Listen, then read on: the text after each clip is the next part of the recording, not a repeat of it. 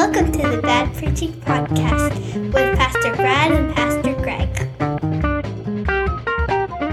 Well, hello, everybody. Well, welcome to the Bad Preaching Podcast. And this is Pastor Greg, and I'm here with Pastor Brad and with Pastor Aaron. How are you guys doing today? Doing pretty good today. Doing well. Good. Good to see you guys. Hey, I had a question to start off the podcast, if you guys will allow me to ask a question. Is that okay? All right. Okay. You ready? See where it goes. We'll see where it goes? Okay. So I was thinking on my way here to record this, what was your first job? Pastor Aaron, what was your first job? Your first paying job, not a chore. What was your first paying job? My first paying job was warehouse work. Warehouse work. Okay. Did you ever mow any lawns? No. That was, I guess, my first paying job. I mowed some lawns for folks. Pastor Brad? I worked on a farm, so I did do some mowing there. You worked on the farm? Yeah, you Yeah. did some work if you worked on a farm. Yeah. Was it a relative's farm? No, it was a pastor in the community, Pastor Dan. He was Pastor also Dan. Farmer Dan. Farmer Dan, Pastor Dan. All right. Yeah. Okay. He's a great guy. Great guy. Awesome. So my first job other than mowing was at a little grocery store, and I loved it. It was a little mom and pop's grocery store, and I've often thought that how much I enjoyed working there, and in some ways could have done that forever. It was just fun. Mm-hmm. Little small town. You met Yeah. everybody, got to know everybody that came through there, and all that good stuff. So a reason I brought that up is I was thinking about that, and I was thinking I made a whopping, I think it was $4.75 an hour was Nice. my wage. And I know all this talk now about minimum wage and how it keeps going up and up. And I thought that was not the case in 1997 for sure. But then some of our folks will tell me about working all these days for like a dime or a quarter or something, So I guess $4.75 an hour was big time money compared to some of that, right? Yeah. But the reason I bring that up, on Sunday, preached a sermon about Peter and John, and they said to the man who was at the temple gate, "Silver and gold have I none." And, I guess we could say that after we go to the grocery store. We're on the $4 for the dime that Right. people were making. Right. Inflation is pretty rough right now. It is, yeah. And then you go to the grocery store and get a bag of groceries, and then you can say, "All right, silver and gold." But I guess we might as well laugh about it and not cry about it, right? Yes. But the sermon was talking about a man being in ugly condition. He was in an ugly condition, the crippled man, right? Crippled all of his life. And can you imagine, it really was an ugly condition. Yeah. Being dependent on other people probably to get him anywhere. I don't know to what extent he was crippled or would he be able to dress himself or any of those kind of things. But he spent his life being taken to the beautiful gate outside of the temple complex and then begging for money. And around Charlottesville, we see people all the time in strategic intersections begging for money. And sometimes that might be legit, and sometimes I think it's not. Sometimes I think it's just an easy way for some folks. So we have to be discerning, I guess, about that. But can you imagine, in this case, I think this man was legit, and just to survive, spending his days begging for money, that would be humiliating, I think. And so he was in a very ugly condition, right outside of a very beautiful place. That speaks to me. I think about, okay, how many people today are maybe in a very ugly condition, but they're very close to a beautiful place. They're very close to a place or a person or a situation that could give them the answers and the help that they need, right? Think about this church right here on the 1505 Simmons Gap Road. And I think this is a beautiful place, not just the edifice, but the people, the presence of God. How many people are very close to here geographically in proximity that would be helped by the ministry that happens here? That's a significant thought. And maybe their lives are in an ugly place, but they're maybe closer than they realize to a place, to an encounter with a loving God that could change them. I ended the sermon talking about that beautiful passage from Romans that talks about that the Word of God is near you And it's talking about the word of faith, the gospel that we preach. And if you'll confess with your mouth, believe in your heart, the Lord Jesus, you can be saved. How close is personal salvation? Pastor Brad, how close to a man or a woman, a boy or a girl, is personal salvation? Prayer away. A prayer away. So close, isn't it? So close. An eternal destination can be secured with the responsive prayer of repentance. And a relationship with Christ can begin just a prayer away. Yeah. Prayer away. Well, even when you're talking about all this, that same idea of we don't know to what extent this man was crippled, right? Right. People bring him, and I think that speaks to me right there of those people that were bringing him to the gates, brought him so close, but didn't bring him all the way, right? Wow. Like, got so close, and so what a thought. I think that speaks to us as well. Like the people in our lives that we speak the gospel to, how many times do we sometimes lead people right to the gate and we never actually offer that prayer, or we never offer them to come to church with us, but we have that opportunity to bring them to a beautiful place, but we leave them right outside that beautiful place as well, which I never really thought about that until you were just giving that description that you just gave right there. And it kind of goes later, and we'll go over your sermon point, but it goes to one of your later ones as well of, our response. Yeah, go ahead and dig around that. That's good stuff. Yeah, you're talking about just the way that they prayed for them right there. And on Sunday, you talked about, when we're out in grocery stores or different places like that. Sometimes it's hard when you're talking to someone about prayer. They're like, hey, will you keep me in prayer? And it's easy for us to say, yeah, I'll pray for you. And we just keep walking or go on with what we're doing. But in your sermon on Sunday, you even said, your personal conviction. And then, again, I think it's a congregational, something that we all deal with at the same level. But when people ask for that prayer, stop and pray with them right there. Yeah. Silver and gold I have not, but what I do have, I'll give to you right here. And so right. I think just bringing that presence, just like you talked about on Sunday, I'll let you talk about that presence. Yeah. Well, there's help me remember to come back to that. Yeah. But building on what you just said, there's a Latin phrase, Carpe Diem. Yeah. I guess that's Latin. I took Latin in 8th grade, Yeah. believe it or not. But Carpe Diem, seize the day, right? I know that from Dead Poets Society. Okay, great. Well, I didn't think we would talk about Dead Poets Society today, but there we go. But Carpe Diem, seize the day. Yeah. But how many times should we seize the moment of ministry? And if the person has crossed our path, many times it's because God has allowed that encounter and maybe has even orchestrated that. We walked around the corner at the hospital, or we walked down the aisle at the grocery store, or we're pulling into a parking lot and there's the person. And if that person expresses a need to us or a prayer request to us as Christians, and I'm not talking just as ministers, right? I'm talking as Christians, all of us, we're there at an appointed time. And so I want to do better about, I would say Carpe Diem. I would love to come up with a Latin phrase to go with this, but I don't know. I'm not as good as Mark Batterson. He would have something. But let's seize those moments, right? Yeah. And maybe we ought to just look at them and say, okay, how about we pray right now?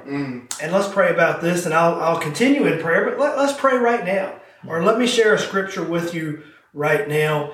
And so Peter and John did that. They looked at the man. They didn't rush by him. They didn't say, yep, we'll put you on the prayer list. They said, silver and gold I don't have, but what I do have, and basically prayed a great prayer of faith, and he was healed. Rise and walk, right? Yeah. But hey, we're up at a break already, but thank you for listening, and come back to the next segment, Bad Preaching Podcast. Hi, this is Josie. We hope you are enjoying this episode of the Bad Preaching Podcast. Please join Pastor Brad and Pastor Greg each week and enjoy the discussion.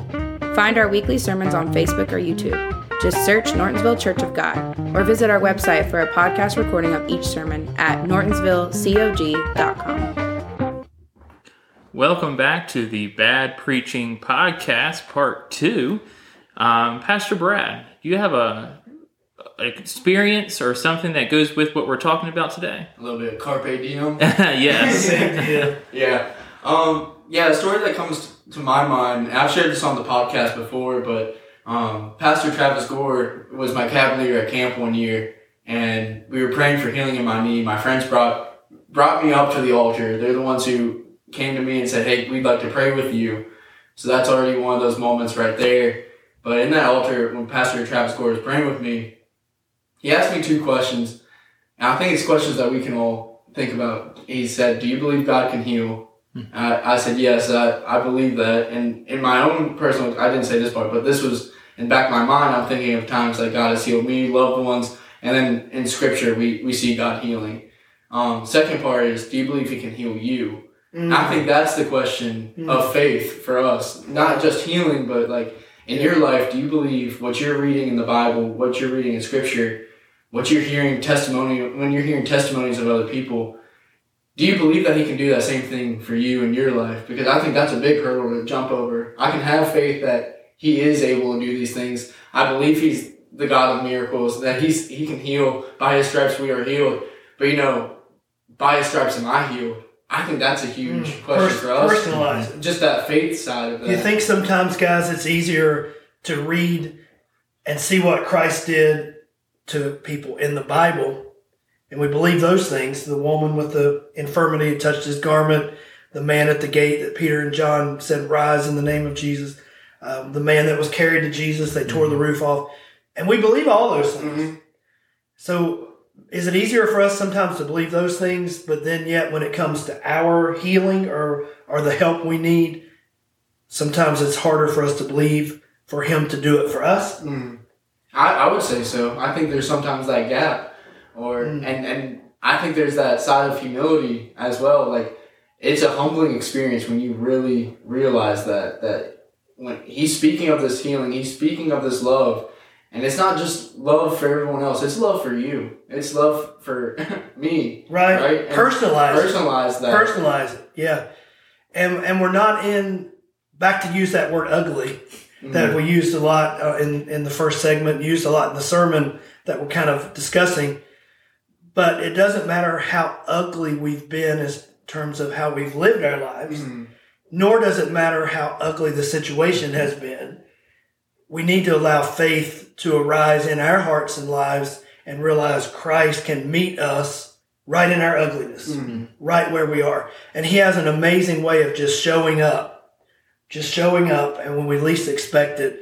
And we need to be willing to just say, all right, I will receive what you have for me. I believe you can do and work in my life. Yeah. Continue on that story. So He asked you those 2 questions. So that's when... This was at youth camp. This was at youth camp, yeah. This was in high school camp.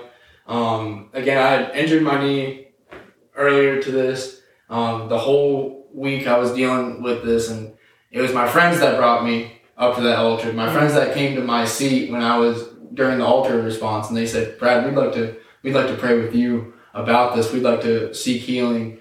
And so when we prayed as a cabin, which again is that Carpe Diem moment, that moment that they saw a need in my life and said, God can meet that need. Yeah. And then they brought to my attention of saying, hey, God can meet your need. Again, bringing that reminder that, I had that faith, but I wasn't looking at God in that moment. I was looking at the pain, because I think that's another thing in these type of stories. Sometimes people can be right outside the place that's beautiful, and the reason they don't see it is they can't see past their own pains and their own frustrations, and own situation, right? And so that's where I was. I was in that moment. And we have to be willing to look beyond those things, right? Yeah. So there is a role we play. Yeah. A receptive role, I guess. Our response. Jesus looked at one person, maybe more than one, but He said, will you be made whole? Will you be made whole? And I think sometimes we become our own barrier because we just get caught up in our circumstance, and we're not willing to be made whole. Yeah. I mean, that sounds a little bit mean. I don't mean it to sound mean, but we have to be willing to say, all right, I'm going to, through faith, look to Jesus, and I'm going to allow Him to work in my life and to heal me. And This is where we need that organ music. Yeah. Wow. Yeah. But right, I mean, and look beyond ourselves. But we make it harder for ourselves than it needs to be sometimes. Right. And it really is just that mentality, that vision that we have in that moment. Mm-hmm. But this story ends, the story that I'm telling that happened in my life at camp, with healing. We prayed there, and that was one of the most amazing experiences of my life. Again, because the friends that came around me helped me seize that moment, and then the leader that was there to help guide me in that moment. But again, it did take that humility, and it took that faith. And when God came and healed my knee in that situation, it was like night and day. Like the pain was gone. I felt comfort in my knee that I hadn't felt in a long time. Like you know when you're sick sometimes and it feels like this is gonna go on forever. It's just like a little stomach bug. Right. Well, the knee, I had been dealing with that for a couple months, and so for a while it's like I don't even remember what it. Like when's the last time this thing felt good? Right. And so you get kind of comfortable with that, and so some of those moments kind of relate. Like I think we get comfortable in our ugly spot, and it takes that seat. To be able to see the beautiful gate, even though we're right beside it, we get so comfortable with the ugliness around us, ugliness inside of us. Right. And the beautiful gate just seems like something we can't touch. Right. It seems unattainable. Yeah. But through faith in Christ, it is attainable. Mm-hmm.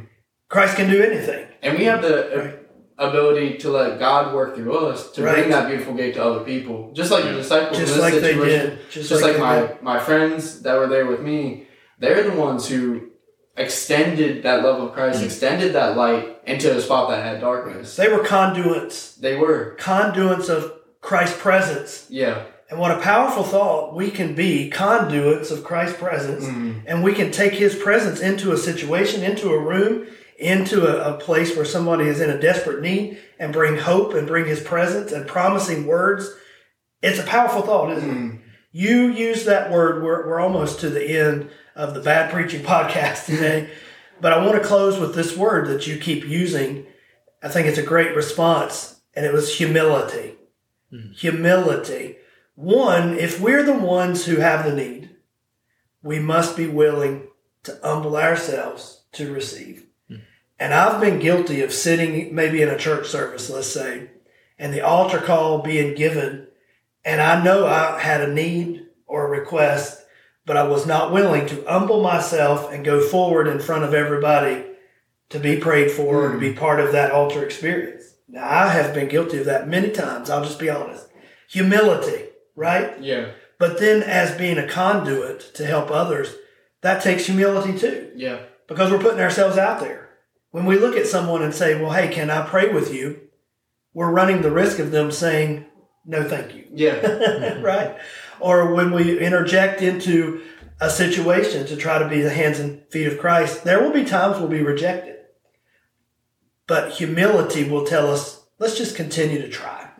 Right? We'll put ourselves out there, and if it's successful, fine. If it's received, fine. If not, we'll continue on doing ministry, right? What's funny about that is you mentioned that service, the day that I got healed, was a whole sermon on healing. So again, it just goes to that. Like even through the message, I was thinking, man, I can't wait to watch others get healed. Is that something? You don't really always make it personalized. Yeah. But it really is. We need to make that personal with us. And the Word of God is powerful and it's personal. It is. Right? So the Holy Spirit, the Word of God, personalize those things in our lives. I can't believe it, but our time has come. Our time is gone.